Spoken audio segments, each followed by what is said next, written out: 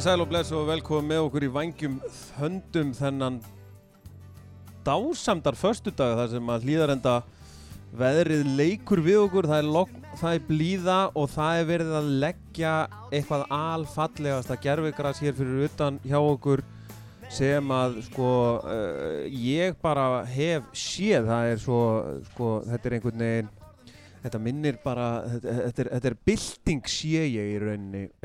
Með mér Jói Alfreð og Breki Logarsson sem að var að klára fund og gengur hér í salinn og við ætlum að fara svona yfir aðeins svona framkvæmdir og hvað er að vænta og hvað er að fara að gerast, hvað er að fara að sjá og annað, þannig að við fengum nú bara kóngin og Hlíðarenda Lárus Sigurðsson, hvað starfsmann Vals og hvað starfsmann SES?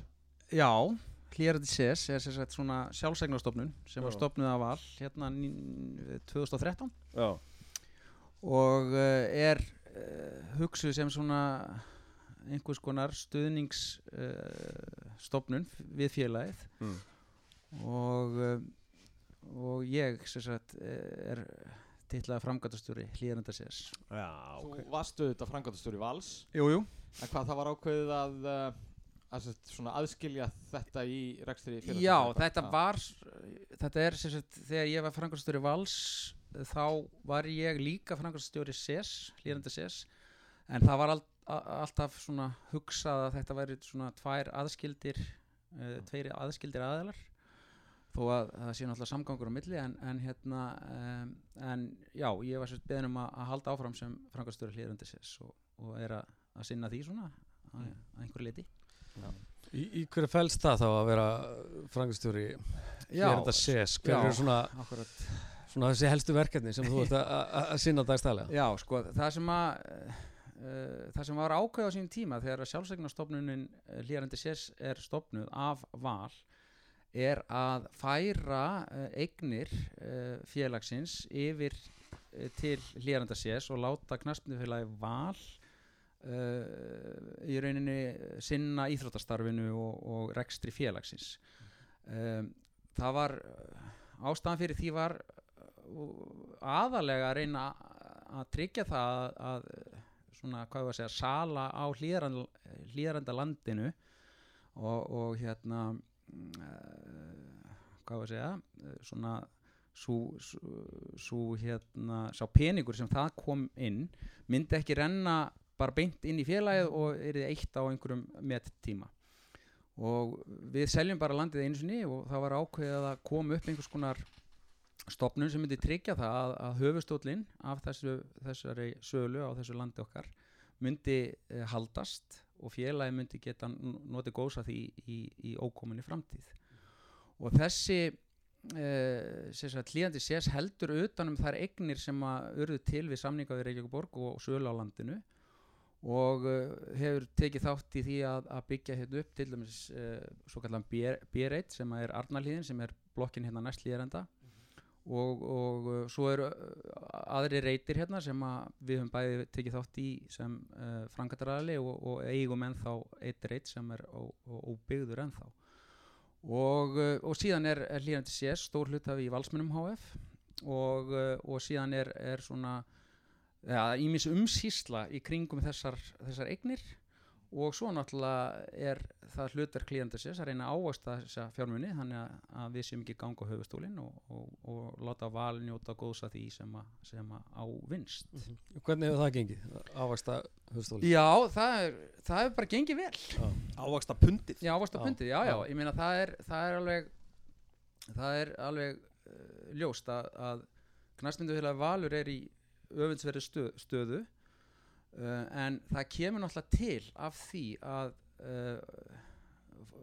forfeður okkar hérna Valsmanna voru svo forsjálir að kaupa Hlíðarenda árið 1939 og það er í rauninni besta ákvörðun sem að Valsmenn hafa tekið að kaupa þetta land og við höfum notið góðs af því að eiga landið okkar og á móti kemur líka svona ákveðin akkilesar hæll í því að við eigum eignirnar okkar og ég held að við séum eina íþróttafélag í Reykjavík sem að eigum í rauninni eignirnar okkar og það er svona smá umhugsunarefni hvort að það sé sko réttlætanlegt og það er eitthvað sem við þurfum að skoða í framtíðinni en Er það að tala um mannvirkin bara? Já, mannvirkin. Já. Þannig að það svona okkar helsti styrkur hefur verið að við höfum átt landið okkar og hérna fengið svona að stýra því svolítið. Já, Áhugavert. og það er náttúrulega alltaf alveg dásamlegt að horfa hérna yfir og hér er búin að vera gríðarlega mikil uppbygging og við kannski einmitt ætluðum að fá þig líka svona til að svona skoða eins framtíðina, svona hvað er á teikniborðinu hérna á svæðinu. Já. Það liggur náttúrulega fyrir að við erum aðstæðan hjá okkur bæði fyrir yngri iðkendur og aðrir, hún er orðið mjög þröng þar að þetta er orðið, það er mikið álag á öllum húsunum hérna. Já, það er sko aðal hérna vandamáli í dag eru parkett íþróttirnar, handbolti og körfubolti. Við erum gjörsamlega sprungin með salin okkar þar og aðstæðan í fótboltanum er mjög góð. Við erum með 2 mjög góða velli og við höfum verið náttúrulega með það á teikniborðinu að fara í byggingu á knatthúsi. Það núna er formaður félagsins og hérna samninganefnd á hans vegum í viðræðum við Reykjavík borg og ég er ekki í þeim viðræðum sko en það er sem sagt svona verið að tala saman um framtíð Hlíðarenda en stóra vandamálið ég þekki nú bara sjálfur sem fyrrverandi framkvæmdastjóri að stóra vandamálið eru hérna parkettýþróttirnar. Við erum gjörsamlega sprungin þar og það náttúrulega kemur líka til að því að það er búið að vera alveg gríðarleg aukning í yngri flokka hérna iðkendum hjá okkur á síðustu árum. Svona jákvætt vandamál kannski bara. Já, má segja það að þetta er jákvætt vandamál og það sem við megum heldur ekki gleyma það er að koma hérna 2-3 þúsund manna byggð hérna við hliðina á okkur. Já, einmitt. Og væntanlega í framtíðinni enn stærri byggð. Þannig að við þurfum að vera tilbúin að taka móti áframhaldandi aukningu hjá félaginu. Svo náttúrulega þegar flugvöllurinn fer þá náttúrulega Já, ég er að tala um það. Já, þú tala um það. Hann fer alveg. Það er fyrirséð. Það er 15 manns. Það er fyrirséð að hann fer. Og kemur ný byggð hérna í Skerjafirði. Já, það er planið. Það er stóra planið sko. En hvað sjá menn þá fyrir sér? Ég meina Finnur einmitt í körfunni talaði með þetta við okkur daginn bara að það var svo mikil aukning í yngjurlokkum í körfubolta að þetta væri bara orðið verulegt vandamál að koma hérna iðkendum fyrir. Ég meina knatthús leysir þetta ekki. Hvað er menn að horfa á þá? Já, sko, það er náttúrulega búið að vera hérna hugmyndin knatthús í yfir 10 ár og ég er búin að sjá ansi margar tillögur og teikningar bæði að hálfu húsi, heilu húsi. Við erum að hérna svona með ákveðið vandamál með það að með því að fara í heilt hús sem er bara fyrir knattspyrnu þá erum við að taka hérna alveg gríðarlega mikið land, verðmætt land á verðmætum stað undir knatthús sem hugsanlega myndi standa autt kannski 6-8 mánuði ári. Þú veist að því fólk vill úti að spila fótbolta þegar það er þokkalegt veður. Til dæmis í dag myndi fólk vilja vera úti að spila fótbolta. Og aðstæðan hérna til þess er mjög góð en það breytir því ekki að það þarf stundum að fara inn hérna á þessu landi og hérna það myndi náttúrulega auka okkar hérna aðstöðu verulega að bæta við knatthúsi en ein hugmyndin er að blanda þessu saman að búa til einhvers konar aðstöðu fyrir inni íþróttirnar í þessu húsi og þar er bæði komnar fram að hafa hálft hús og hafa hluta til bara nýtt íþróttahús við hliðina á.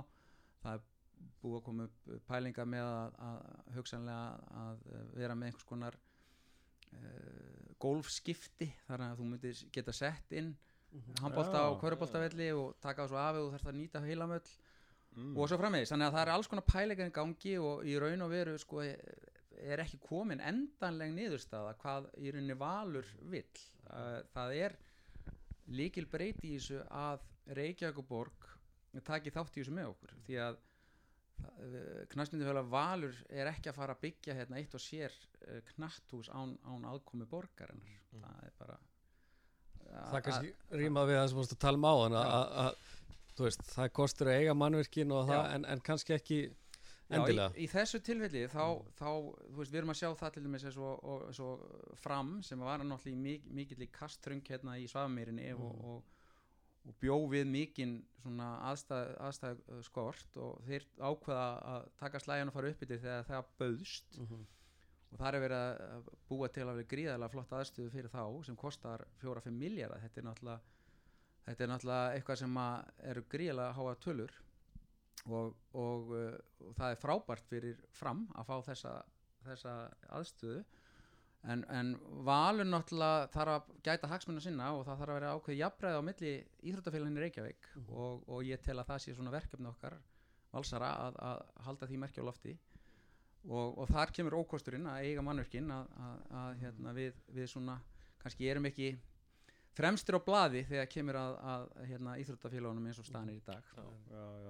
Já. K.R. náttúrulega að fara í svakalega uppbyggingu líka og hérna ég meina dætur mínar eru með Ármanni í körfubolta í Laugardalnum, það er ekkert íþróttahús í Laugardal. K.R. og Þróttur og Ármann Ármann Þróttur eru búin að vera í vesinni og hérna Víkingarnir eru að fá núna Safamýrina, þannig að léttir á þeirra vandamálum. Þannig að utan alltaf sko ömynda svo sem ekki Reykjavíkurborg að þú veist þeir eru náttúrulega með öll íþróttafélagin sem finnst vanta eitthvað hjá þeim sko. Ég held að það mun ekkert breytast en svona ég tel að Valur þurfa að svona aðeins að standa svolítið í lappirnar gagnvart Reykjavíkurborg og hérna en líka að svona fara í samningaviðræður sem að við getum líka verið hérna svona sveigjanlegir sko. Við þurfum að vera smá sveigjanlegir gagnvart borginni. Er hérna knatthúsið og þetta þá sérst, bara ég meina það er global warming sko. Við erum alltaf að fara að vera úti, það er engin ástæða til að byggja heilt hús allána eins og ég sé þetta, það myndi koma það sem gamli grasvöllurinn er. Þar er knatthús Reiturinn svo kallað og þar er búið að sérst, í deiliskipulagi er þar að búa að samþykja þar knatthús þannig að það er teiknað inn á deiliskipulagi í Reykjavík. Það er húsið sem er með stúku eða ekki? Jú, það er alltaf teiknuð stúka hinum það náttúrulega mun þá breyta líka bara ásýndinni hérna á vellinum. Það breytir ásýndinni á vellinum og það breytir líka aðstöðu leikmanna vegna þess að við erum með meistaraflokkana núna niðri undir núverandi stúku og hver meistaraflokkur kalla kvenna er með sinn klefa. Það er alveg þröng á þingi sko en með þessari aðstöðu þá myndi væntanlega fótboltinn, að minnst okkar fótboltinn færast yfir með sína aðstöðu og leikmenn myndi þá koma þar inn á völlin en það er svona móti áhorfendur.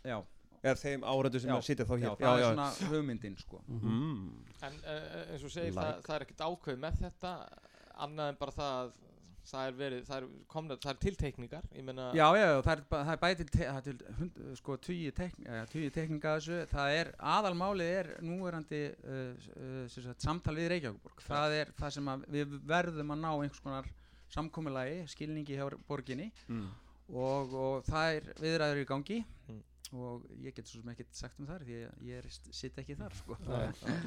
en við erum allavega sko komnir á þann stað núna að vera í þessu samtali við Reykjavíkurborg og ég hef góða trú að það muni skila góðum árangri.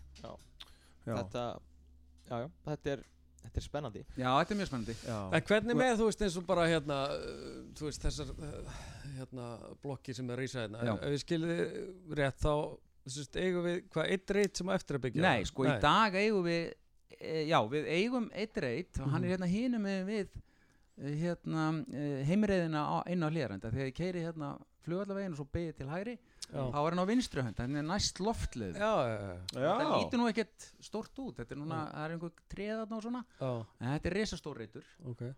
Og hérna og þar eru möguleikar fyrir félagið að annarkvort að fara í framkvæmdir eða bara hreinlega selja reitinn eða eitthvað slíkt sko. Þannig að það er svona reitur sem er framtíðar svona sjóður, ef svo má segja.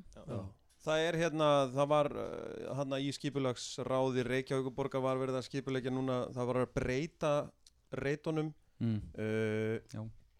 G og F G og H úr atvinnuhúsnæði í íbúðar, það ekki? Jú. Skiptir það okkur máli eitthvað eða? Þetta eru reitir sem að Valur er ekki kemur ekki nálægt það er þannig þannig að þetta kemur okkur í rauninni ekki við eina sem að ég sé bara er þetta jákvætt það er bara fleiri íbúðir fleira fólk og það er full mikið bara af atvinnhúsnæði í þessum reitum á mínum viti það er lítið bílastæði og svona þannig að ég tel bara að það sé jákvætt að auka við íbúðamagn á reitnum og það er sama með A-reit við þurfum að horfa það líka sko sem möguleika A-reiturinn er bara næst okkur hérna rétt hjá Loftlið Já, fá inn fleiri iðkendur. Akkurat. Það er ekki amalegt. Búið til valsmennina. En þú veist, hvernig horfur á þetta? Ég meina, þú veist nú að vesenast í þessu dagstaglega og ég meina, það er ekkert langt síðan að það var umræða hérna á Hlíðarenda bara að við myndum fara það sem framvarandi gerði og við vorum bara í vandræðum og það var ekki krakkar í hverfinu og þetta hefur gerst í rauninni mjög hratt, þú veist, þegar þú horfur að þannig. Já, ég meina, það má ekki gleyma því bara 2010-2011 er félagi bara rosa illa start þú veist, við erum ekki konum með gerðarkasti þá aðstæð fótboltans var alveg skelfileg og við vorum að æfa hérna út allar trissur og já, þetta hefði búið að gjörbreytast og ég held að svona með samtölum mín við IBR og ITR og Reykjavíkurborg sko þá þegar að Valur er að byggja Gerðugarsvöllin hérna eitt af fyrstu Reykjavíkurfélagunum og síðan byggjum við Friðriksvöllin hliðan á að þá sáum við allir við þurfum ekki að byggja en þess að þá var að vera að byggja þessi knatthús endalaust eða svona hugmyndir að byggja knatthús allstaðar menn sá allir Gerðugarsvöllur það er að skila ansi miklum gæðum fyrir félagin að því að maður þekkir þá nú bara sjálfur að hérna maður vill vera úti sko ef það er hægt og það er ef þú tala við meistaraflokksleikmenn bæði kalla og kvenna leikmenn vilja vera úti og það er bara þannig að á vetuna hérna þá það kom upp 10-15 dagar sem að þú getur ekki verið úti en þú veist so be it sko þá bara farið í ræktina og svo bara hist í hátinn daginn eftir sko þetta er ekkert eitthvað make or break þetta snýst aðalega kannski finnst mér yngri flokkastarfið það er erfitt að sjá hérna stubbana hérna úti í sko -5 og hérna þú veist og svo náttúrulega með húsinu eftir líka komið möguleika á skotaæfingar, tækniæfingar uppstillingaæfingar þú veist föstleikradrið og annað slíkt sko þannig að þú veist það er klárt að knatthús styrkir stöðu fótboltans og er framtíð fyrir Val að gera, ég er alveg sammála því spurningin er bara þurfum við heilt hús það er svona Nei, ekki að ræða ég meina ég er á því að við þurfum þess ekki en auðvitað eru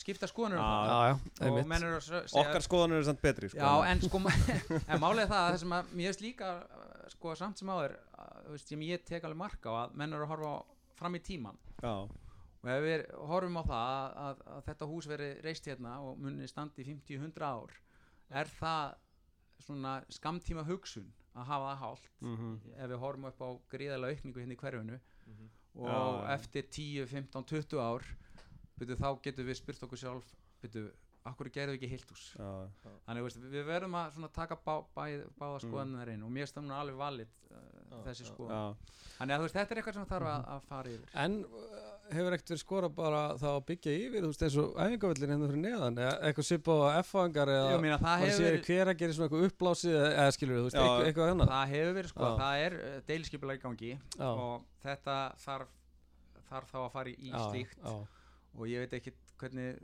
nágrann taka því að fá plast hérna póka hérna eitthvað sko þannig að þú veist og persónulega finnst mér það ekki mikil príði þó að þetta sé kannski skemmtileg hús eða svona góð lausn og ódýr að þá finnst mér þetta svona ekki svona út frá fegurðarsjóðan það er ekki klassi yfir þessu sérstaklega falleg en ég meina það getur vel verið að það veri gert á bændanum sko hvað hérna þú veist bara ef við förum hérna svona að því við vorum aðeins byrjaðar að skauta að fortíðinni og svona ef við tökum aðeins svona þig sjálfan þá byrjaru feril þinn í meistaraflokki 1990 þegar þú kemur inn á móti Þór í brjáluðu veðri. Já, ég byrjaði leikin.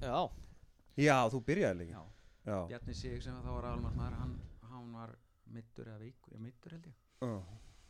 Já. En þú ert búin að vera, ég meina þú elst hérna upp og ert Íslandsmeistari í handbolta og fótbolta. Já, í flokkunum, já. Og velur síðan fótboltan. Já. Hvað hvers vegna? Já, góð spurning. Já, sko ég valdi eiginlega handboltan sko. Já, okay. Ég hætti fótbolta í 2 tímabil. Ég spilaði aldrei leik í 3. flokki. Og þá var ég komin í unglingalandsliði í handbolta og æfði bara handbolta í 2 ár sko. Já. Og svo var ég kallaður inn í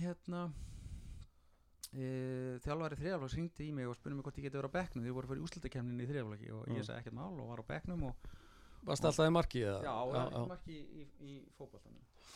Og svo hringdi þjálfari annars flokks í mig, Hörður Hilmarsson, og baði mig að vera á bekknum í öðrum flokki líka.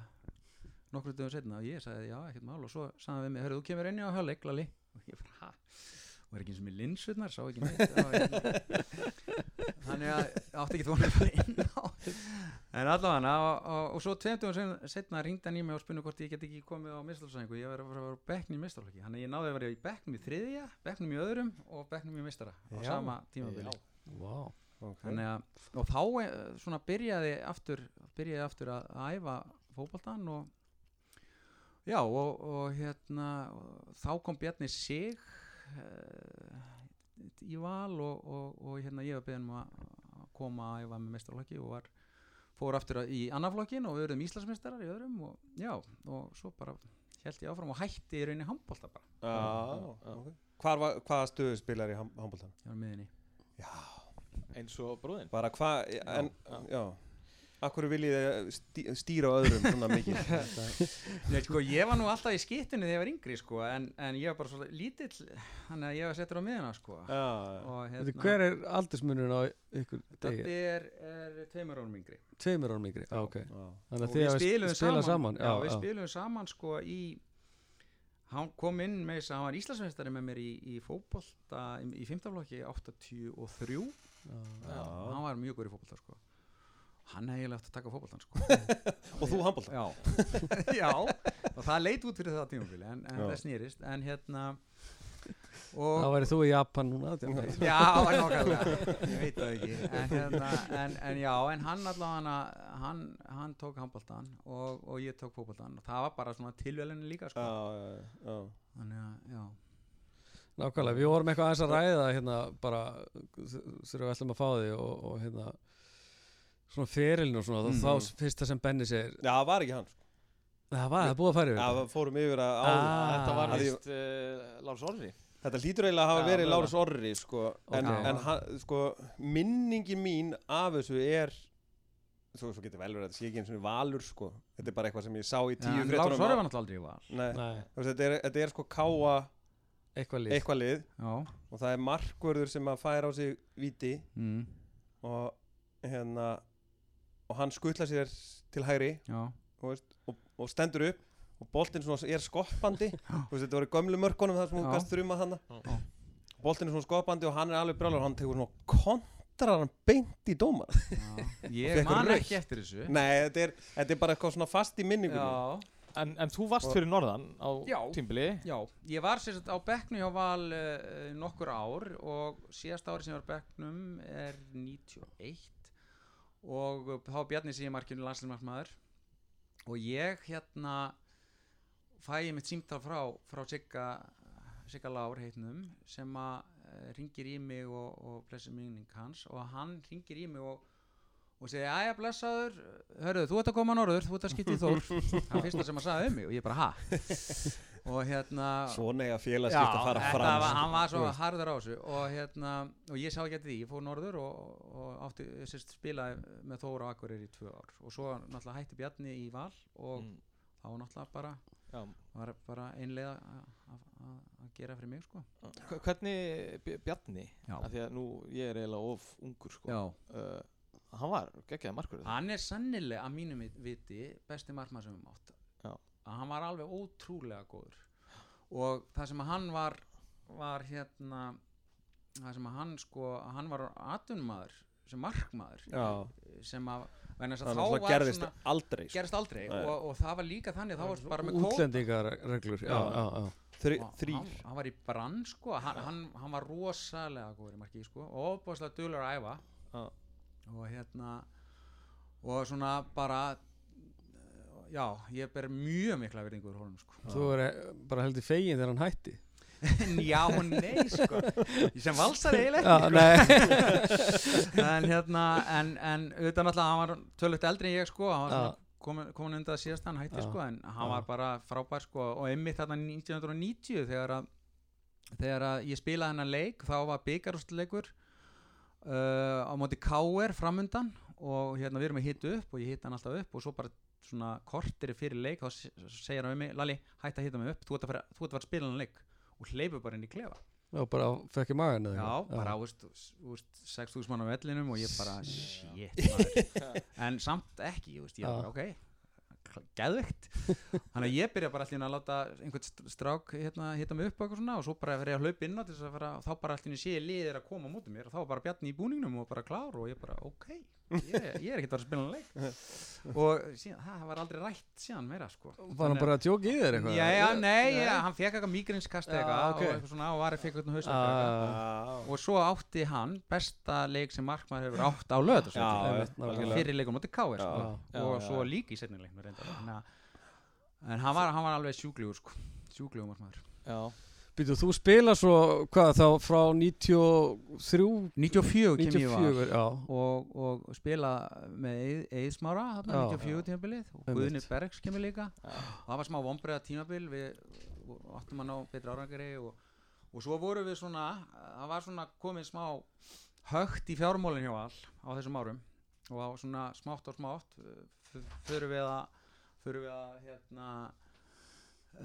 svona að fyrir aðeins að draga úr okkur og byrjum svona í fallbaráttu árum og ég man eftir 95 það var mjög erfitt ár bæði var ég svona ekki í formi það ár og svo bara vorum við komin í svona já við vorum bara langt neðstir og 7 leikir eftir og við vorum bara basically fallnir sko og það var skiptið þjálfara og svona ekki að það skipti einhver stór máli en þá bara gerist það að við bara allt í hennu förum að vinna leikina og endum með því að vera búin að bjarga okkur þegar 2 umferðir eftir við vinnum KR heima og svona og þetta var en síðan koma 96, 97 og 98 og ég var alltaf í svona hnjámeðslum ég náði aldrei að spila leik nema þennan eina leik 1990 meðslalaus ég var alltaf með hnjámeðsl og 98 þá spilaði minn síðasta leik og svo 99 ætlaði ég að spila og fór í eina aðgerðina en náði mig bara ekkert eftir það aðgerð og Hjörvar Hafliða sem var nú fenginn til þess að vera mitt backup sko, hann spilaði bara allt tímabilið en það er árið sem við fellum sko í fyrsta sinn og þá einhvern veginn bara, þú veist, var ég bara sprunginn sko, bæði út af meiðslum og svo náttúrulega félagi falli og þú veist, ég var ekki með samning og það var enginn sem óskaði eftir mér ég var náttúrulega bara orðinn ónýtur og það var svona einhvern veginn sjálfhætt bara sko, en ég var ekki nema 27 eða eitthvað sko. Já, þannig að ég spilaði bara þangað til sko. Bara hættir 27 ára? Já, einmitt Já merkilegt bara... En þú ert hér enn ég meina maður er bara ólst upp hérna foreldrar mínu náttúrulega báðir valsarar og við byggum í Sundónum þannig að maður var annarkvort keyrður eða tók strætó á æfingar og það var bara þetta er búið að vera partur af lífinu að vera hlýðarenda sko einmitt þetta er En ég meina eins og bara þú segir að þú veist, velja markið minna pappi náttúrulega var markvörður. Já, pappi var náttúrulega svona legend sko. Og nei, sko, ég hef aldrei gaman að vera markið sko. Nei. Ég er strækir sko. En eins og við flestir erum. Nema Bjarni Sig, hann var ekki strækir. Nei, hann var ekki strækir. En Já, ég var bara eins og bara strákar á þessum aldri, ég var bara alltaf að spila fótbolta og var alltaf úti sko. En pappi sá eitthvað í mér og fór með mér í einu svona æfingu þegar ég var eitthvað 11-12 ára og setti mig í markið og ég greinilega geta eitthvað og ég meina eins og segi ég hafði aldrei nógu gaman að ég var marki og það var svona kannski vandamálið. Hvernig var samt, þú veist eins og það var það sem ég ætlaði að spyrja það áðan með 94 tímabilið þegar Eiður kemur þú veist 1,90 og bara 80 kíló og bara langbestur og nema hann 10 ára sko. Hvernig voru svona skotæfingar og annað, þú veist, af því að hann náttúrulega fenom í leikjum og eins og við höfum stundum rættum þá vantar þú veist, maður getur ekki séð Valur F á leikinn frá 94 þegar hann tekur Steina Halldórs og pakkar hann saman sem ennþá mjög skemmtilegt en þú veist bara hvernig var að koma á þriðjudegi bara 5:30 og Eiður það skotæfing sko, var það ótrúlegt? Já, nei sko það sem var eiginlega ótrúlegra það var þegar pappans kom á æfingar, hann æfði stundum með okkur á þessum árum. Já, náttúrulega 2 tímabil með Nóra sko. Já. Það svakar. Já, hann æfði með okkur sko þegar hann var úti í atvinnumennskunni og hann einmitt bað mig oft að vera í markinu þegar við vorum búin að æfa þá var hann alltaf í aukaæfingu alltaf, veist, meðan við áhugamennir fórum inn í Malt og Prins sko. Þá var hann bara úti og ég var ofta að æfa með honum og það var eiginlega meiri upplifun sko. Þó að það hefði verið náttúrulega sko ótrúlegt að sjá Eið koma 15 ára gamlan inn í meistaraflokkinn og hann var ekki bara sko líkanlega tilbúin í það, hann var líka andlega tilbúin í það, hann var ekki með neina kóngastæla, hann var heldur ekki með neina minnumáttakent, hann bara einhvern veginn small inn í þetta og bara svona ótrúlega þroskaður með hvað hann var ungur sko og fótboltalega náttúrulega sko fáranlega intelligent sko og hann bara algjörlega undan samherjum sínum í liðinu hvað það var það sko. Þannig að það var svolítið gaman að því að ég spilaði náttúrulega bæði með Arnóri og Eið en byrjaði að spila með Eið sko, og síðan með Arnóri sem ég sést að en þegar Nóri var áður en hann kom síðan í Val þá var hann svo ofta að æfa með okkur og ég vorum 2 saman út af velli einhvern tímann og ég sagði, heyrðu, hvað er með þessar aukaspyrnur, þegar menn að setja menn í vegg 32 metra færi akkur ekki bara láta menn bara skjóta þú átt alltaf að verja það og þá sagði hann, ok, ég er að sína þetta og hann tók eina spyrnu á 32 metrum og ég stóð ennþá á línunni og hann fór í skeytin sko. Ég fyrir bara, ok, ég skildi það núna þá tók hann svona fasta niðri sem fór aðeins upp sko. Þeir eru algjörlega það er ótrúlega gaman að hafa upplifað það að æfa og spila með báðum þessum snillingum, fótboltasnillingum. Algjörlega, tökum undir það. Og fleiri svo sem af þessu kyni núna bara gaman að sjá leikinn í gær. Það var mikil bæting á leiknum í gær. En svona kannski bara rétt átt. Já, bara kannski rétt í loki. Tyggju og Bryggi, ég ætla bara að segja það. Ná, heyrist það. Já. Svona rétt í loki bara að því þú náttúrulega fylgist með boltanum og búin að gera lengi og síðasta tímabili á okkur er að horfa á mestarlokk kalla náttúrulega vonbrigði og það er verið að gera breytingar á liðinu og svona hvernig ertu með eitthvað tilfinningu fyrir næsta tímabili? Já, ég sko auðvitað náttúrulega voru þetta vonbrigði og kannski það sem maður var svona að segja sjálfan sem er mitt sísón í fyrra hvernig getum við verið efstir því við vorum ekki að spila vel við vorum að lenda í vandræðum en einhvern veginn svona segluðumst í gegnum þetta og svo datt botnin úr því og ég meina ég full að trúa á Heimi og Túfa og ég ber fyllsta trausti þess hvað þeir eru að gera og veit bara að þeir munu breyta því sem það er að breyta og ég er mjög ánægður með að stjórnin skuli standa með þeim það hefur verið kannski vandamál fótboltans síðustu svona 15-20 ár við hefum verið með svona allt og mikið af breytingum í þjálfarateyminu og við erum að sjá það til þess í handboltanum hjá okkur núna að vera svona þolinmóðir og sína þolinmæði gagnvart þeim sem er að stýra liðunum okkar það bara mun skila sér og það rosa gaman að sjá handboltan koma núna. Já, sammála. Við erum að sjá ótrúlega miklar framfæri hjá strákunum okkar, hjá Hvolpasveitinni og Snorri og Óskar að gera frábært starf og liða spila skemmtilega handbolta og ég hef fulla trú á því að hérna Heimi, og veit það bara, Heimir og Túfa að hérna svona stokka upp spilin hjá sér og sjá hvað þeir geta gert betur og ég er mjög bjartsýnn á sumarið. Ég tek alveg undir það nefnilega. Ég er fáránlega þetta verður spennandi.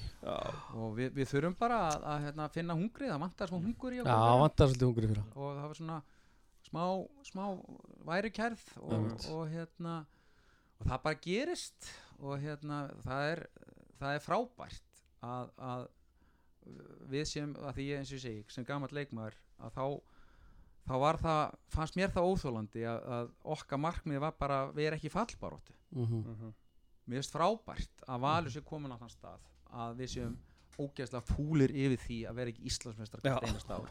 Það er bara ekkert búið að vera þannig í 20 ár.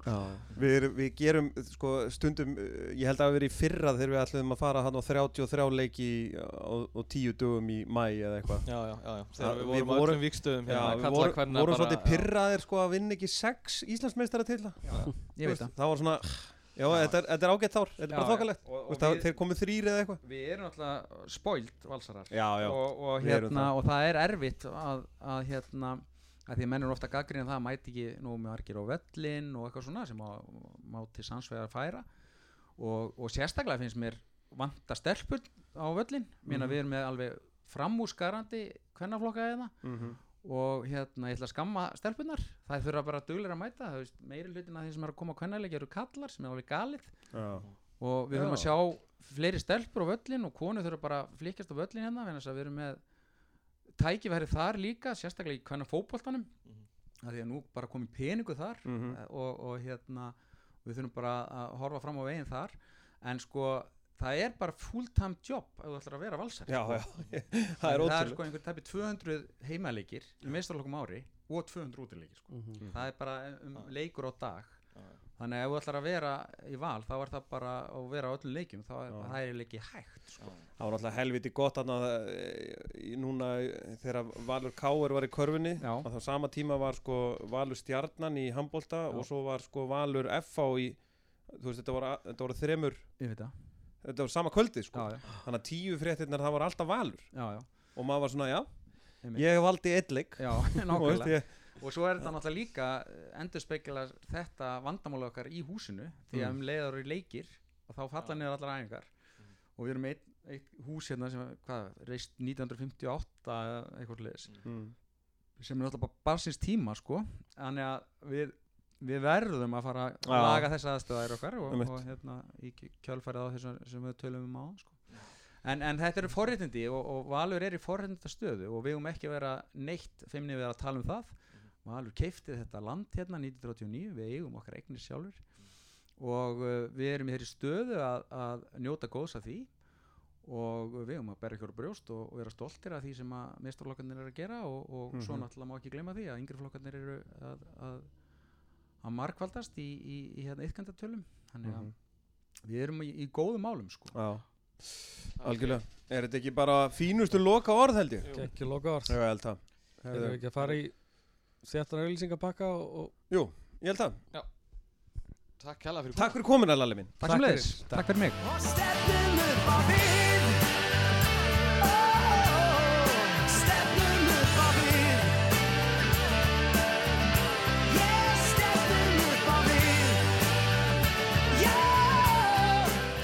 Áfram höldum við með vængjum þöndum, þéttur auglýsingapakki að bakið, Sveppi, Diego og hans árgreiðslu stofa frábær að vanda.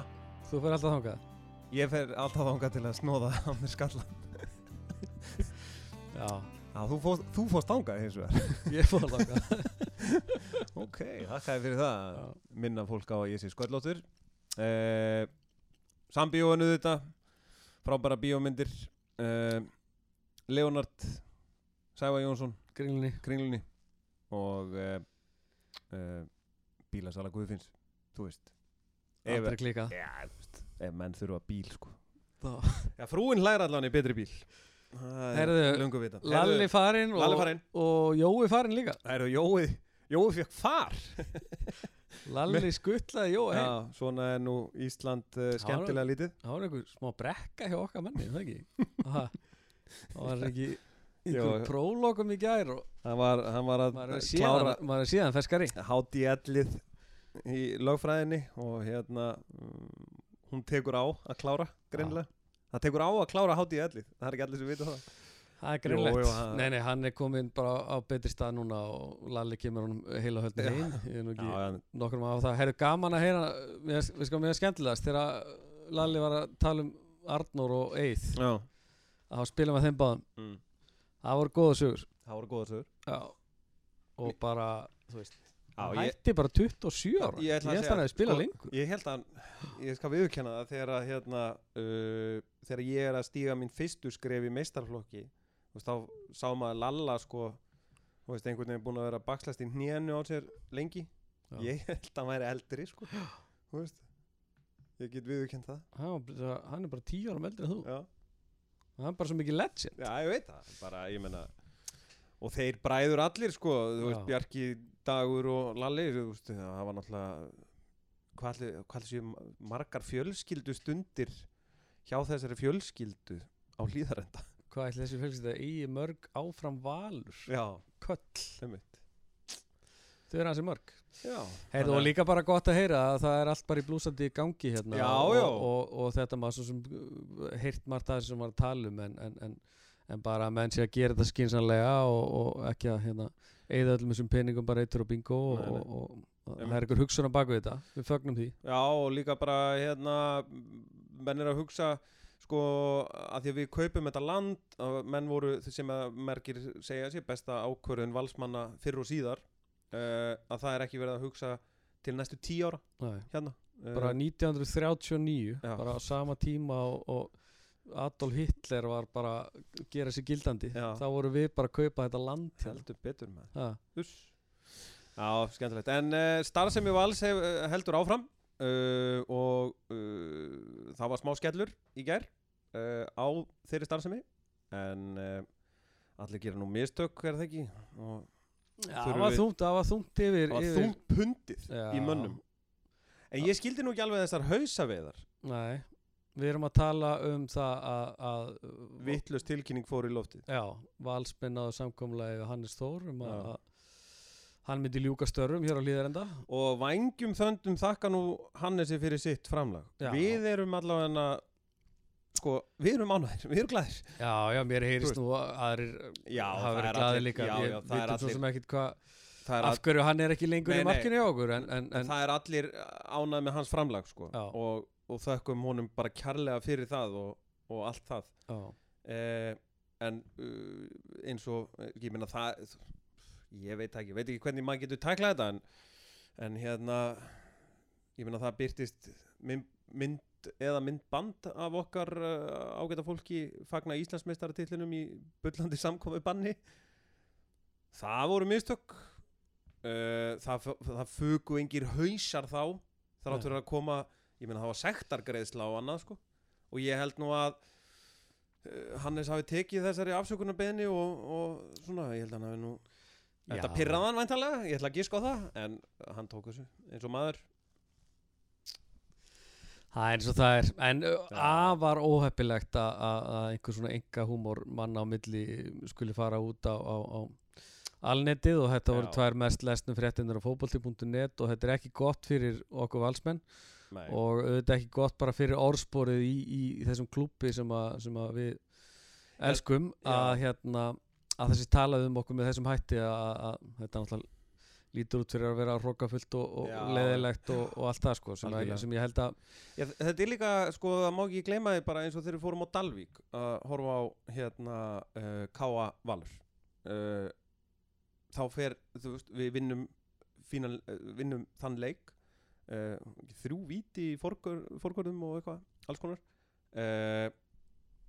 allir leikmenn farin í klefa og bara fagna því hver stóð eftir ég meina Hannes stóð þar eftir og gaf einhverjum markmanni í Dalvík að því ég nú sveit, ég þekki alveg sko ef það kemur einhver stórstjarna í Mývatnssveit sko, þá var maður bara, wow, þessi að taka bensín, þú veist, maður bara starströkt, og hvað þá ef hann talaði við mann. Hannes gaf þarna einhverju markmanni hérna í Dalvík hanskana sína, áritað á minni mér að segja. Að sko, Hannes er ekki hvaða leikmaður sem ef þú skilur hvert ég að fara með þessu. Já, skilji. Að hérna að það er það sem mér var særandi fyrir svo marga að hérna, þú veist, það er alveg búið að segja að Hannes er stofnun innan íslenska fótbolta. Það er alveg rétt sko. Við sáum það alveg first hand þarna á Dalvík, hvernig, þú veist, það voru ekki 20 strákar og stelpur frá Dalvík að hlaupa Patrik Pedersen og biðja skónans. Það var eitthvað einn stelpa sem spurði Jóa hvort hún mætti að fá selfie með sér. Það var enda rétt. Ég er búin að gleyma því. Já, en ég er alveg sammála því. Ég bara fullt af fólki hérna í Val sem að þykir vænt Hannes, en það bara drengur góður og hérna staði sér vel fyrir okkur í þessi 2 tímabil sem að hann Já, ég meina, einn Íslandsmeistara titill og besti maðurinn í fyrra síðast tímabil og hérna, og hann já. Það hefur verið gaman að ná honum í vængja þátt. Já. Við reyndum nokkru sinnum. Jú. Það var eins og það er. Ég held að hann hafi verið bara ekstra í einhverjum drottningaviðtölum sko, þannig að ekki tíma í þetta.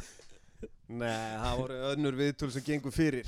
Já, nei, það er svo. Við erum alltaf óskum Hannesi bara allsins besta og hver teljum við líklegast að hann lítur nú að taka eitt tímabil í viðbót. Já, hann er búinn að segja að hann ætla ekki að hætta, en sko ég veit ekki, það var nú einn að benda mér á það að ef þú býr til vinsælustu kvikmynd landsins og slærð balta við,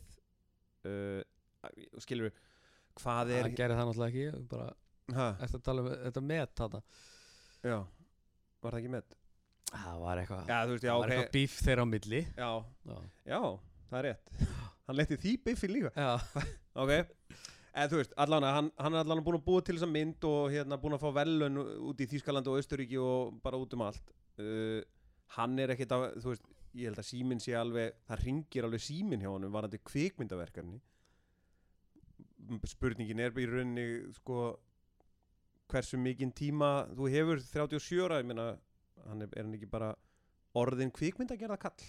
Jú, frekar en hitt. Ég er að segja það, verður það. Ég held samt að hann taki eitt tímabili viðbót og hérna, þú veist. Þetta er bara spurningi, hvort ætlar að taka eitt tímabili viðbót til að einhvern veginn, þú veist, reyna sig og sanna eða bara, þú veist, og setja kvikmyndagerðin á hold. Ertu þá ekki að bíða aðeins, þú veist, að aldan, þú veist, þú voru bara sitja ölduna meðan hún sko. Ég meina samt ekki, það tekur bara 5 ár að búi til en bíómynd, sko, þú veist. 5 ár? Já. Nei. Undirbúið þetta, skrifið þetta og þetta er svakalega langur. Þú myndir aldrei geta verið kvikmyndagerða maður. Nei, ég er með svo mikið ADHD, ég kemur nú aldrei í gegnum það.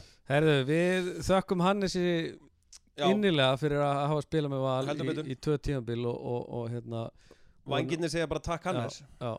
En hafandi sagt það, þá erum við náttúrulega sjálfsög komnir lóðbeint á Guy Smith vagnin núna sem við höfum mikla trú á. Og sko, með þetta gervigras, sko, wow. Ég er að horfa hérna yfir gervigras og mér líður bara eins og ég sé í Færeyjum, þetta er svo fallegt gras, sko. Þetta er ótrúlegt. Og ég sé bara að því að stundum þegar við spilum stundum á föstudagskvöldum sem voru frábæri leiktímar, gjarnan halda þeim sem flestir leikir séu á föstudagskvöldum,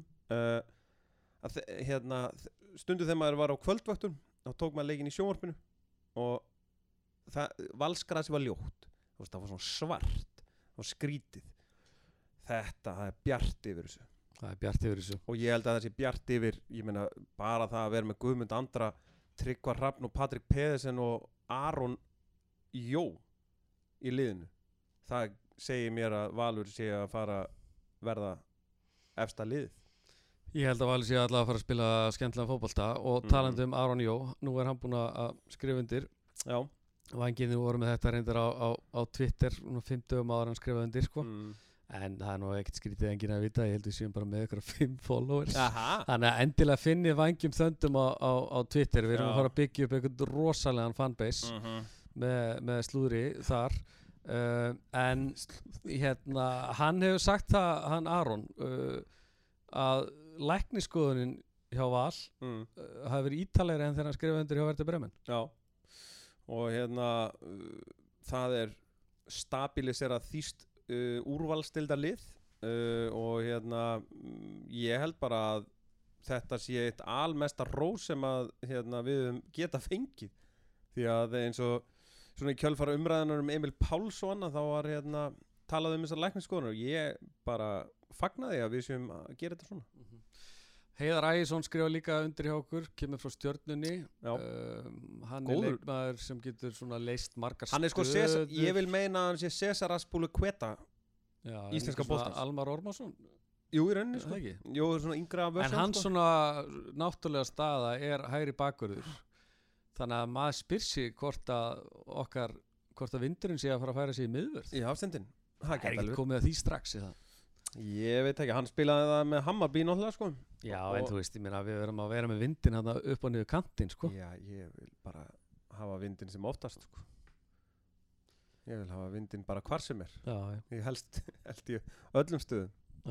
Já, ég er hérna en ég er sammálaður þetta hérna, það gæti alveg verið að vindurinn fari í hafstendin sko. Já, nema við fáum að sjá einhvern nöfn, fleiri nöfn í varnarlínunni. Já, ég meina það geti náttúrulega verið eins og hérna, það náttúrulega spurningin hvort að við sem að missa fyrirliðan okkar í kvennaboltanum með hana Elísu og hvað verður þá Rasmus. Ég held að Valur mun ekki standa í vegi, þú veist, þegar svona gerist þá held ég að Valur segi bara, heyrðu, skilur, farðu og vertu með fjölskyldunni og ekki vera með eitthvað, heyrðu út á samning, skilur. Þannig nákvæmlega. Elísa náttúrulega að fara í hún að fara trúlega í atvinnumennsku sko. Já. En það allt opið sko með það að hérna það ekkert komið fast í hendi, það bara svona, hvað heitir þetta, þreifingar. Ég skilji. Hérna það væri agalegt að missa Rasmus. Rasmus er mikill félagsmaður. Já. Og hún líka náttúrulega og bara andlit okkar kvennaboltans finnst mér sko. Já. Og mikill vinur vangjana sko. Mikill vangjavinur. Þannig að það gott. Handboltinn, hann á blúsandi siglingu, gerðum jafntefli við FH, vorum undir á ógeðslega lengi og svo komst við yfir. Jú, vorum svona meira og meira undir alla leikin og svo svekkjandi að tapa þessu niður. Þannig að fengum dæmdu okkur 3 víti bara á síðustu 50 sekúndunum. Og það enn og aftur þetta með þessar reglur í handbolta, bara allt í einu bara, þú veist. En það náttúrulega öðruvísi reglur í byrjun en í enda. Já, ég er að segja það. Bara hann, Einar Þorsteinn stökk hann fyrir eitthvað skot. Já. Þá var það bara víti rautt og ég bara, kannski þekki ég þetta ekki nú vel, en þá var það eitthvað, ef það er minni en 1 mínútu eftir, þá má ekki gera þetta. Já. Já. Okay. Þá er það bara automatic víti og rautt. Okay. Þannig að en það skiptir nú einhverja því að Bjöggi varði náttúrulega 2 víti en þeir fengu 3 sko. En gaman að horfa á handboltan eins og Lalli var að segja, mikið á ungu strákum og bara ótrúlega spila skemmtilegan bolta og Þú varst nú að tellja þetta upp fyrir mig rétt fyrir þannig í auglýsingalíðinu hverja vantaði einmitt eins og í innan FH-leik, þú veist, það vantaði bara Róbert og Magnús Óla, Alexander og Tumastein. Samt erum við að gera jafntefli við FH sem eiga að vera svona okkar helsta samkeppni sko. Þannig að þetta væri svolítið eins og færir á tónleika með Rolling Stones og það væri engin Mick Jagger og engin Keith Richards og þú væri bara með Charlie Watson á trombónum og blessu sér minning hans. Þetta er ekki góð samlíking? Já. Þú veist, ég held kannski að myndi fara í Manchester United eða eitthvað. Ég hefur að ná til svona eldri hlustendur vangjana. Fyrir yngri hlustendur þá er Rolling Stones hljómsveit. Stelpunnar okkur það væri svona eins og að Flóni væri stelpunnar okkur tóku IBF í kennslustund bara pökkuðu saman. Já, það lítar rosalega vel út handboltastelpunnar okkar. Svo voru strákunnar okkar í körfunni að vinna IR. Þeir voru í IR í gær og eru búin að vera á miklu rönni núna, þeir eru búin að vinna 3 leiki í röð, eru með 2 töp og 4 sigra held ég. Frekar en 3 sigra, ég þekki hann ekki að fletta þess ekki upp, en þetta er ríkilega sterkt deild og það er allir að vinna alla þarna og við erum að byrja þetta bara þokkalega og erum að vera Við betri erum með hverjum leiknum. Já, við erum ennþá eftir við Jói erum ennþá eftir að fá þann heiður að sitja með þér á körfuboltaleika sem útskýrir fyrir okkur reglunar. Við getum kannski bara gert það ekkert sem Já, það sem að við, eins og frækt orðið, kunnum ekki neitt. Þið veit ekki neitt maður. Það smá brekka hjá stelpunum í körfunni en við höfum nú svo engar þú veist. Já, þær eru alveg inn í þessu. Já. Bara, þú veist, það munar eina helinu, sko. Já, gerir það. Herðu, þetta slípa sér saman. Ekki, ég þarf að fara að vinna. Já, ég líka. Það 140 síðan helgarblað. Takk fyrir. Nei, 128, það var mikið á hann. Bara talandi það, ég er hrikalega ánægður með fréttablaði núna, bara þessa dagana. Ég veist þið bara vera að gera frábæra hluti. Já, takk fyrir bara fullt af góðum fréttum og vera að skúpa og vera að vitna í fréttablaði alveg dag eftir dag í öðrum miðlum. Og það eru ferski vindar á Hafnartorgi. Já, Sigmundur Ernir tók við og það einstakt að vinna með Sigmund Erni. Við getum orðað þannig. Enda einstakur maður. Við ætlum að fá hann ekkert um hann í vængina. Já. Hann náttúrulega, þú veist, það allir valsarar. Já. Já. Herri, takk fyrir.